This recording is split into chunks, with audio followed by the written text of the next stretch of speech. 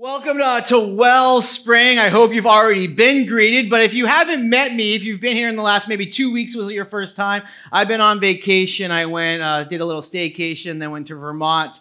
Probably will never go back to Vermont. It is not fun. It's boring. If you're from Vermont, I just offended you.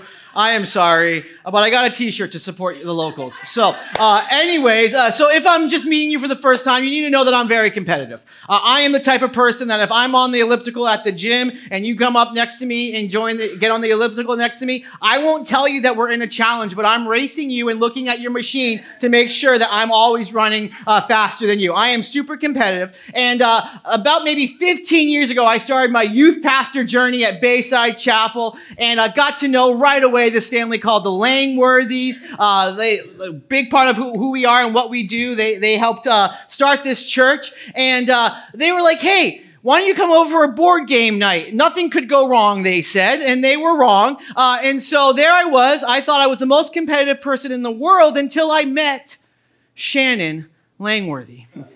And they said, let's play Scattergories. It's a fun game. Have you guys ever played Scattergories? Scattergories, they have this die that you roll, and it has like all the letters in the alphabet, and you roll it, and you get a letter, and then there's a timer, and there's like 13 subjects like that you have to like say like, oh, a city, a U.S. city, or a foreign city, or things you would bring on a camping trip, or things you would travel with, and you have to like write an answer for each one given the letter that you roll, and if you do a double letter, then you get double points, but if somebody else says the same thing that you said, then you don't get points, but then there's this unique little rule in the game. You can challenge someone's answer. And you can get the whole room to give a thumbs up or a thumbs down to someone's answer, and majority wins. And so Shannon Langworthy had home field advantage. Now, before I tell you what happened, I just would like to ask, do you consider Donald Duck a boy? I know this is a wildly weird question to ask in 2022, but do you consider him a boy? Do you consider Daffy Duck a girl? So would you consider Donald a boy's name? And would you consider Daffy perhaps a girl's name? And so we had the letter D, and I put down for a boy's name, Donald Duck, to get 2 points. And Shannon, home field advantage with her family, convinced the whole room to go like this. I didn't get any points. And she said, it's not a big deal. Not a big deal. I've thought about it every single day for the last 15 years. Like how wrong could she be? I texted her last night and said, you better watch because I'm going to convince an entire church that you are wrong and I am right. Now, where does this have to do with the end times? Absolutely nothing, because this does not matter when Jesus comes back. Scattergories, but here's the point, though. We can all treat an end times discussion a little bit like scattergories. One, we're scattered all over the place. Two, we're debating thumbs up or thumbs down to different philosophies or theologies, and we're all trying to be like, what's right, what's wrong? This person's a thumbs down, this person's a thumbs up, or we're just playing a game that we thought was a good time. We're like, why are we so competitive about this? Why does it matter about Donald Duck? And we get all sorts of bajiggity about it. The end times can bring out, just like a competitive game of scattergories, the absolute worst in people. And so here's what I want us to agree on. There are certain things that we can disagree on when it comes to this subject of what happens in the end and how does it continue on in the new life and all these different things. We're going to preach from how we read God's word, but here are 3 things that you can have whatever theology you want, but here are 3 things up on the screen that I think we all need to agree on. Jesus is coming back. We don't know when, and we need to be ready. We're going to say this every single week because we're going to get into the nitty-gritty of God's word. And at the end of the day, here's what we really need to know. Jesus is coming back. We don't know when, and we all better be ready. So as we do this series, you're going to be tempted, or your friends, not you, you're too good for this. Your friends are going to be tempted to send Pastor Jason their crazy YouTube video from Prophet Dumbo, and I'm not going to watch it. I have no time to watch any of those crazy YouTube videos, or you're going to want to find that blog post with 90s clip art and be like, no, Jason, this guy, and I'm like, I don't got time for this. So on your Wellspring Recap Weekly thingy, I think there's a QR code, PJ. Go ahead and take out your phones. You can scan that, get access to this right now. Go ahead and scan that, because on there is things about today's sermon, but also on there is a blog post that we circulated among the elders that said we feel like this captures where we are coming from. And so if you're interested into some more of the nitty gritty and to kind of go deeper with this whole discussion, you can scan that. You'll also get a keychain on your way out. So please look at that. The danger with a series like this, we can get so caught up with what's going to happen in the end. The danger with a series like this is that we can spend time debating, and less time working. And by working, I mean loving. So here's what I want us to do today. I want us to see that when we start kind of an end times timeline, that you and I find ourselves in the church age. And in the church age, Jesus brings meaning and purpose to the church, of which we are a part of. And there is work to do in the here and the now. And so we're going to start this series in Acts chapter 6, right as Jesus is going up into heaven. He died, he rose again. And Acts chapter 6 is the birth of the early church. And I want to start in verse 6, and I want to read the first two verses here. So Acts chapter 6, it's in the New Testament. It will also be on the screen, Matthew, Mark, Luke, John, Acts. And so there it is. And so Acts chapter 6, chapter 1, verse 6. So when they had come together, they asked, Lord, will you at this time restore the kingdom of Israel? And he said to them, it is not for you to know times or seasons that the Father has fixed by whose authority? His own authority. And so they're asking a question that many of us are asking. They're looking at their current reality. Jesus died, rose again. The Pharisees have all sorts of power and influence, the Romans and where they live. They want the current reality to change. They're looking and saying, man, I want the days if you're a Jewish person, I want the days of King David back. I want the days of King Solomon. I want that king that's going to come back and wear a king's robe, but also the king's crown and a priest's robe. I want my current reality to change, but the good thing is I want you to change that reality and make it better. I want the change of reality to be all about you. Now, we want many of those same things. If we look at our world and we get on social media, or we go on our news outlet, we want our world to change as well. We're asking kind of the same thing, aren't we? But Jesus is looking at them and saying, listen, relax. That will come. That will happen. What you want will happen. But it's not the focus right now. You don't need to know. In essence, he's kind of saying, none of your business right now. They're kind of acting like school's about to start. I have one kid that he always has homework, but he always gets it done before he comes home from school. I was like, great, good for you. I was D's get degrees. I always had homework that I never got done, but you're different than me. Good for you. And then I have another son who will be at the table doing his homework for hours and hours and hours and hours and hours. And Ava and I will be talking, and he could care less about what Ava and I are talking about for 90% of the time, except for when he's doing his homework. When he's doing his homework, then he cares very much what Ava, Mom, what are you saying? Mom, what are you guys talking about? What? And he'll ask all these sorts of questions, and Ava and I will be like, listen, this is not your concern. None of your business. Get back to your homework. Stop being distracted with what we are talking about. Jesus is looking at a group of people and saying, listen, you're neglecting the work that's before you. Here's where I need to focus you. This other stuff is not your concern right now. So when we think about our eternal rest and our eternal future, here's the big thought for us today is simply this. Future rest creates present work. As we have this whole end times discussion, in the end, what's going to happen, we have to remember from the get-go that there is work to do in the here and now. And so as we move forward, as we think about what we should do in the here and now with Jesus' impending, that he is coming back, here's what we need to remember, that there are a few things to focus our work in the here and the now. And the first one is that there is might. There is a might to the work that we have. Jesus goes on and says this to them. when he had said, but you will receive power when the Holy Spirit has come upon you. They knew the Holy Spirit as something that was temporary.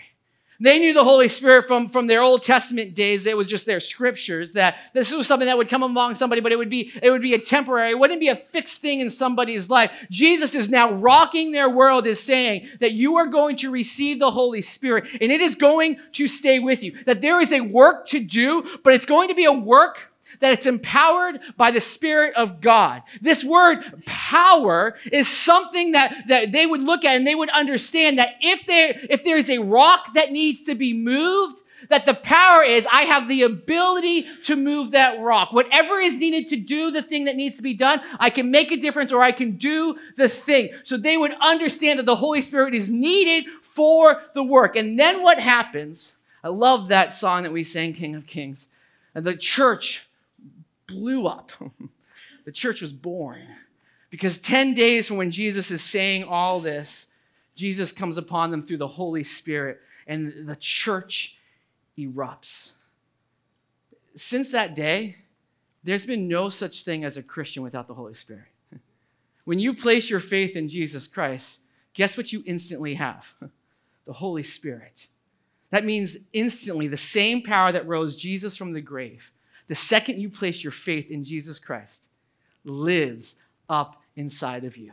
And so we are to use it for evangelism. We're to use it to share God's love with the world. We're to use it for service. We're to use it to build his church. I grew up in a day and age. I saw my family over vacation, my family from New Hampshire. I grew up in, I guess, a culture where gambling was like the biggest sin in the world. And my parents are watching this. I'm kind of joking on them. But it was the biggest sin in the world except for Christmas time, during the Christmas stocking scratcher. Because we weren't allowed to gamble, but we always got a Christmas stocking scratcher. And I never really understood that, but we all got one. And so in my family, if you're going to look at anybody in my family and be like, oh, that's the saint, that would be my Nana. My Nana is the saint in the family. And so if the gambling industry owes anybody money, it would be, in comparison to my grandmother, it would be the delinquents in the family. Shouldn't the gambling industry owe my brothers and I and not give any money to my Nana, who's never spent a dime gambling in her life? And you would think that, right? But last Christmas, there was only one person that won $20 off of the Christmas scratcher, and it was my saint of a grandmother, Nana, who won the $20, and I'm pretty sure she didn't even cash it in. Like what a waste. They owed me that money, and so I didn't get it. But while I was on vacation, I was thinking about this because did you guys see in recent days that the lottery, Mega Millions or Powerball, whichever one, got to over $1 billion? Did you see that? Like, that's insanity. Like, that's just insanity. And did you see that one person from the Chicago area won it? One person went from broke as a joke on Coke to he might as well be Mr. Coca-Cola. Like, he might as well have that last name. He woke up one day with more money than he's ever seen in his entire life. Can you imagine? And as I was thinking about that this week, I was like, you know who doesn't play the lottery? Jeff Bezos' kids. You know who doesn't play the lottery? Elon Musk's kids. I don't even know if Jeff Bezos has kids, but let's just assume they do. But they don't play the lottery. And if they did, you'd be like, huh? What? And can you imagine if they went to Elon or Jeff, and I know them on a first name basis, if they went to them and said, hey, I need to play the lottery, the dads would be like, do you understand how far from bankrupt you are? You don't need to do any of that. There is absolutely no need. You are so far from bankrupt. You know what is not true? A phrase that I've actually heard before is a bankrupt Christian. That's not true. The only people bankrupt in our society are those far from God, are those without Jesus, the unsaved, the non-Christian. They're the ones that are spiritually bankrupt. There's no such thing as a spiritually bankrupt Christian. But you know what there is such a thing as? A person who looks like they're bankrupt. So many Christians walking around living as if they don't have the biggest bank account, spiritually speaking, when in all reality they do. They're ignorant to what is actually theirs. And so if you are aware of the Holy Spirit power living up inside you, here are 3 things that you should do and that it should impact right away. It's up on the screen. First, it should impact your prayers. If you have Holy Spirit that can raise Jesus from the grave, shouldn't that impact your prayers? Shouldn't you be praying big, bold prayers because you serve a big, bold God that wants you to do big, bold things? Secondly, it should impact how you pray for what? The people that you feel are so lost or so gone, or that family member, that spouse, that uncle, that brother that you hate, that God could never get a hold of, but he actually wants you to love your enemies, even when it might be your own family member or your own coworker, that you're willing to pray, God, break me for the things that break your heart. I want to be a beacon of love and hope. God, use me. It should change how you pray for other people. And it should lastly change your personal growth efforts. God, I've been trying so hard to overcome this and overcome this and overcome this, but I'll never do it. I'll always have a potty mouth. I'll always have a gambling problem, taking that to sinful levels. I'll never fully love my spouse. I'll always kind of skim a little bit from my work. God, it's my own little secret thing. If we understand Holy Spirit power within us, we can overcome anything with the Spirit of God living up inside of us. The second thing that focuses our efforts for the present work is the mission. Jesus goes on to say that, and when he said these things, but they will receive power of the Holy Spirit, and you will be my witnesses in Jerusalem, in all of Judea and Samaria, and to the ends of the earth. That he's looking at a group of people and saying, you're going to be witnesses locally or regionally and globally. He's talking to a group of people that many of them, most of them, if not all of them, had not traveled more than 200 miles. He's talking to them that had walked around with Jesus, and Jesus stayed in the nation of Israel. And now he's saying, hey, the work I'm giving you is going to go beyond the work that we did here on earth because of the Holy Spirit and where I want you to take this. I want you, and you have to know the Jewish culture to know what a bombshell this was for Jesus to have the guts and the tenacity to say, you're going to take it regionally to Samaria. You're going to take it to the people that hate you and you hate them. That culturally, well, somebody else should reach them. God, you know what, God, if you're so powerful, raise up somebody from within Samaria to reach them. Don't send me there. I culturally, naturally hate them. They hated each other. But Jesus wants them to bring this power of the Holy Spirit, this mission, beyond just where they're comfortable in their homes and in the city of Jerusalem, to way beyond. And there's such you'd have to dig into the Greek. When he uses the word witness, he uses a word that has marty that goes to martyrdom. In the word witness is implied suffering. Jesus is saying, as you go and you break down geographical barriers, but you also break down cultural barriers, you are going to suffer. The road to glory is paved with suffering. Are you willing to be my witnesses and to suffer to be my witnesses? To suffer as you talk about the good that you have seen, the good that you have experienced. Here's what you should expect. What happened to our suffering Savior should also happen to us. Well, great, Jason, that's a call for missionaries. No, it is not. This is a call given to all Christians. You've placed your faith in Jesus. You have the Holy Spirit. You have a call to suffer in the name of Jesus and to bring him glory through it. To bring him glory through it. To bring him glory through it. Because it was the early church that was able to sing songs of praise on their way to death, that was able to turn the world upside down. That we can suffer and that we can see Jesus through it, that there is a work to be done. I'm not looking at missionaries to do the work, because if you have Holy Spirit power living up inside of you, you're a missionary.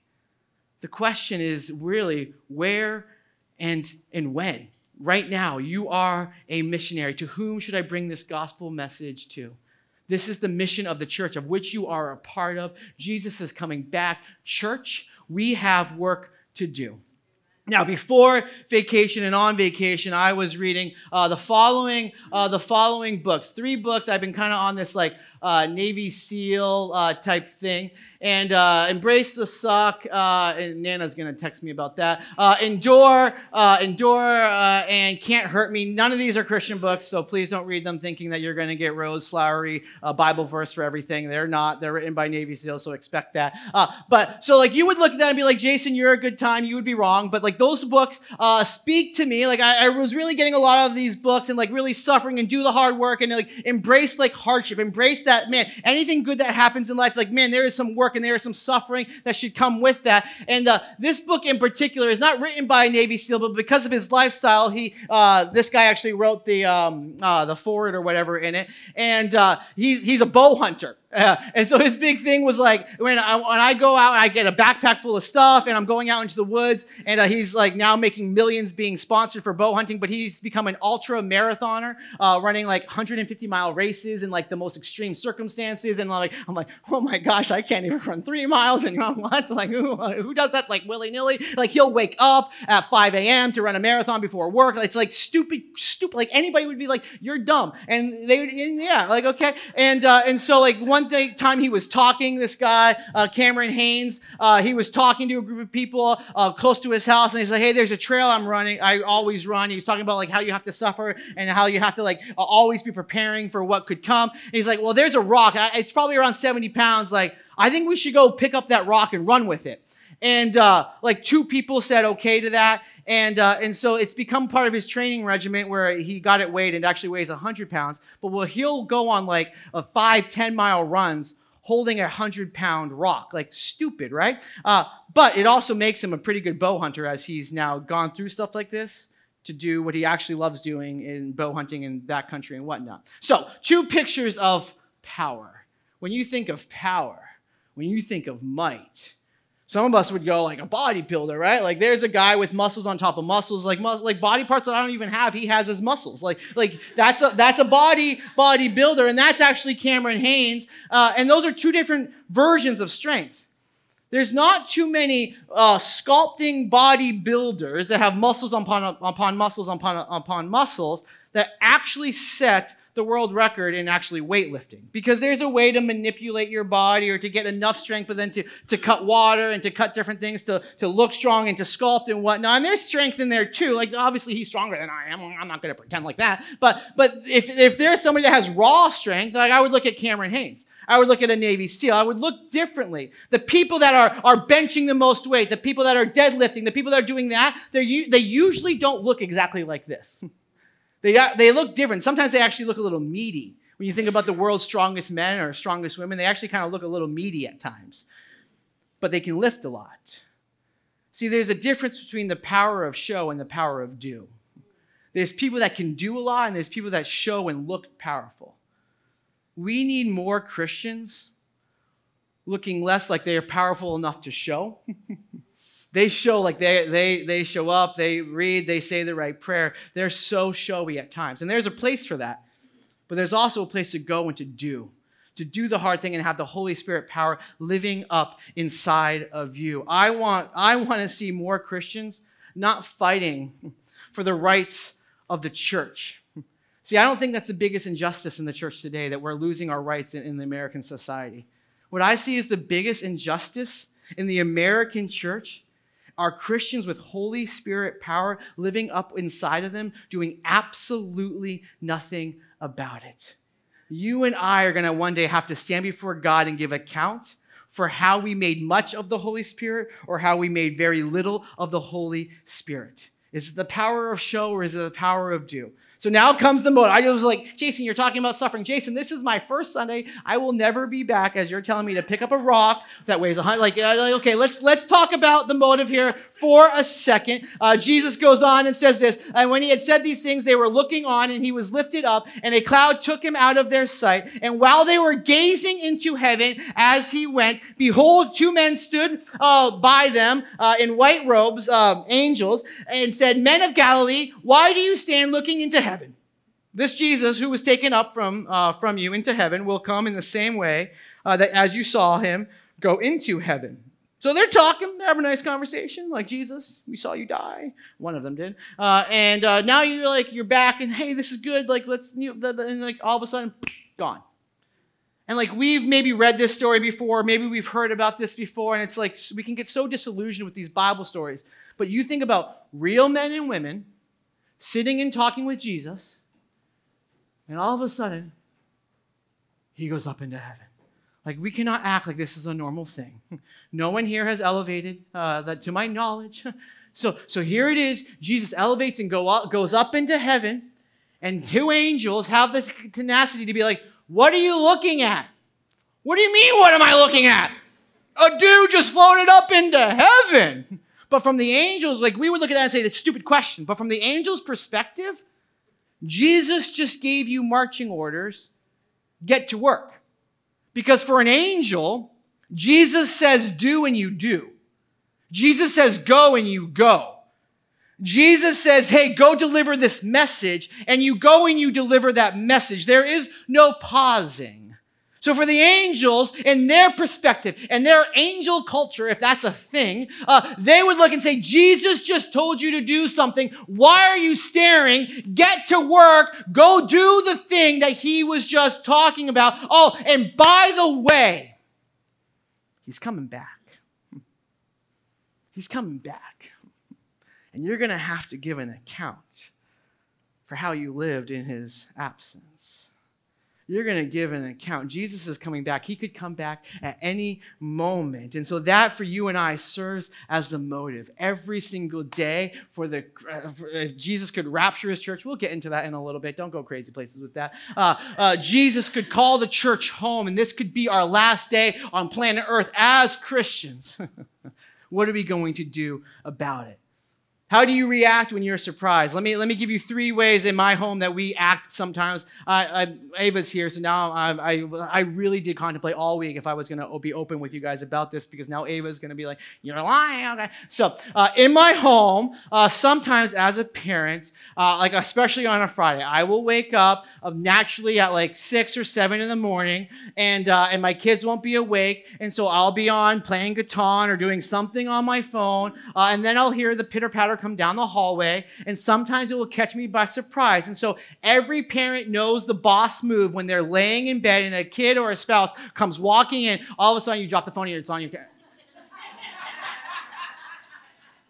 and you just sit there. And then they'll say, I know you're awake. And I know you're awake. And and sometimes, I am a master at this. I can convince my family that I am asleep. Everybody but my dog. I can convince that I am asleep. All right? That's you catch me by surprise and I drop my phone and it's I'm sleeping, okay? My kids, you walk in on them, and all of a sudden it's they're on their phones, or they're on one of our phones, and all of a sudden I walk in the room and they're scrolling up. And they're deleting things. All of a sudden the Bible is really the second thing on your screen? You scrolled up and all of a sudden you're on the Bible. You're not going to see what's on my main screen, but the Bible's the second screen. I got that preloaded to be my mom or dad are walking in. All of a sudden the Bible's the second thing that's going to pop up on my screen. So, come on, we do that. We're at work, we're playing a game, and all of a sudden the work spreadsheet is on the second screen. Okay, let's not pretend. But we kind of have this planned out. If someone were to walk in, how we're going to get to what should be on my phone or my screen is all of a sudden there. I do this when I come home and I don't give my kids a heads up. You walk through the door and what do you say? Daddy's home. And depending on what's been going on, that's welcomed or that's, oh, poop. I gotta do something. I should have cleaned up. At some point, Jesus is coming back. And in essence, he's going to say, Daddy's home. A lot of those illustrations that I just gave, they're harmless, but if they define you, they're not so harmless. Once in a while, perhaps, but you and I as Christians, Jesus is coming back. What motivates you? Are you motivated by the gospel? Because if the gospel motivates you, then you don't see this as church. You see this as a part of church life. If the gospel motivates you, you understandably see the good things in your life and you're man, that will never get in the way of the best thing in life, my relationship with Jesus Christ. If the gospel motivates you and the Holy Spirit power lives up inside of you, then of course God gets the best of your calendar and the best of your finances. If God really does and the Holy Spirit motivates you to love Jesus with all of your heart, mind, and soul, then you're going to be a beacon of hope, a dispenser of kindness. and a gospel ambassador. Future rest creates present work. We have the might, we have the mission, and we have the motive. The crazy thing about this passage, I think the craziest thing in the world, is that God doesn't need us to build this church. He's all powerful. But he chooses to put you and I into the equation. He entrusts us with the mission that he died for. I don't know about you, but I feel like a wicked big failure often. And my Jesus trusts me to push the mission forward. Here's a passage from 2 Corinthians that I think encapsulates what we should do in the church age. All this is from God who through Christ reconciled us to himself. That's our faith. That's what, as Christians, that's what we believe. And gave us what? Upon faith, upon belief, what did he give us? A ministry of reconciliation. That is, in Christ, was reconciling the world to himself, not counting their trespasses against them. But what? What's that word? Entrusting to us the message of reconciliation. Therefore, we are ambassadors for Christ, God making his appeal through us, that we implore you on behalf of Christ, be reconciled to God. For our sake, he made him to be sin, who knew no sin, so that in him we might become the righteousness of God. What did he do? He entrusted you. He trusts you with the message. He trusts the Holy Spirit living up inside of you. Is the Holy Spirit infused inside of you, or is the Holy Spirit up inside you a ball of frustration? Because the Holy Spirit wants to get to work through you, building his kingdom. A handful of years ago, there was an ambassador that was fired. Do you know why he or she, I think it was a she, why she was fired? She wasn't an ambassador to any one of our allies, but in the culture that was going on at that time, they were doing a lot of work with the allies, and for months upon months, the allies were reporting back to the administration, hey, this person is talking a lot of garbage on the administration. And so that person quickly got fired. Why? Because what is the ambassador supposed to do? Supposed to go to a foreign country and talk on behalf of the ruler, on the interest of the land in which they are coming from. You and I are not Earth's representatives. We are heaven's representatives here on earth. You are ambassadors for the King of Kings and the Lord of Lords. We take people through leadership and we ask them that question. Are you ever not an ambassador of Jesus Christ? You're always an ambassador. Are you ever not a child of God? No, you're always a child of God. And therefore, you're always leading. And so my question to you is why? Please, here's two phrases that I want to show you real quick. Two things that you will not find in the Bible that I think play into this. This is an online concordance called Blue Letter Bible. And I typed in spiritual life. 0 results. I typed in spiritual walk, 0 results. Why? Because you can look in the early church, you can look throughout the scriptures, and this is not a concept that they talk about, your spiritual life or your spiritual walk, but you hear that in churches. Why don't you see that in scripture? You see that because when Christ made a new creation, your life in Christ is your life. This is not something you do on a Sunday. This is not something you do on a Monday or a Tuesday when you go to life group. This is something that you do at work. This is something that you do in your families. This is something that you do when you're about to get a promotion, or when you lose your job, or when you're newly married, or when you're going through a divorce. Whatever it is, you are a child of God, and you are on mission. We're not meant to live a segmented life. Your spiritual life is simply life, the life that Christ died to give you. And that's the life that we live moving forward. And so here's my challenge to us as we close out today's service. It's going to be the same every single week, but we'll apply it differently. The first one is simply this. Level 1 is pursue community like he's coming tomorrow. I cannot get through this broken, terrible life of suffering without the church that God has gifted me with. So why do you exclude the church from your life? It is meant to be the gift in your life to walk through the brokenness of this world. And so where I want to apply that and suggest as an action step is for this one series. I think it's 5 weeks. Would you commit to being here every single week and being present with your church family as we wrestle through this? The second level, to pray for one like it's the last one. What if Jesus comes back today? You're more butthurt about what's going on in politics, and you're less butthurt about, well, you've not shared the gospel with anybody in the last 5 years. Pray for one that God's going to call you home today. So my encouragement is this week to simply, let's start with something simple. Invite 2 people to church next week. And then pray for the Holy Spirit power to roil up inside of you, that they might actually say yes to a simple invite. God, I pray as we go into this last song of worship, Lord, that a church that prays, a church that sings, Lord, that right now, this would not be just in a Sunday experience or a 9 a.m. thing, but Father, we're calling out to you. We're giving you worth, Father. You died for this church and the church at large. Father, I pray that right now as we go into this final song, that you would motivate us as we actually worship you to go and live the life that we're singing about, to go and be missionaries, to go and do the work and to do the hard thing, to suffer when you call us to suffer. And God, would you be glorified through it. In your name, amen. Stand, sing with me.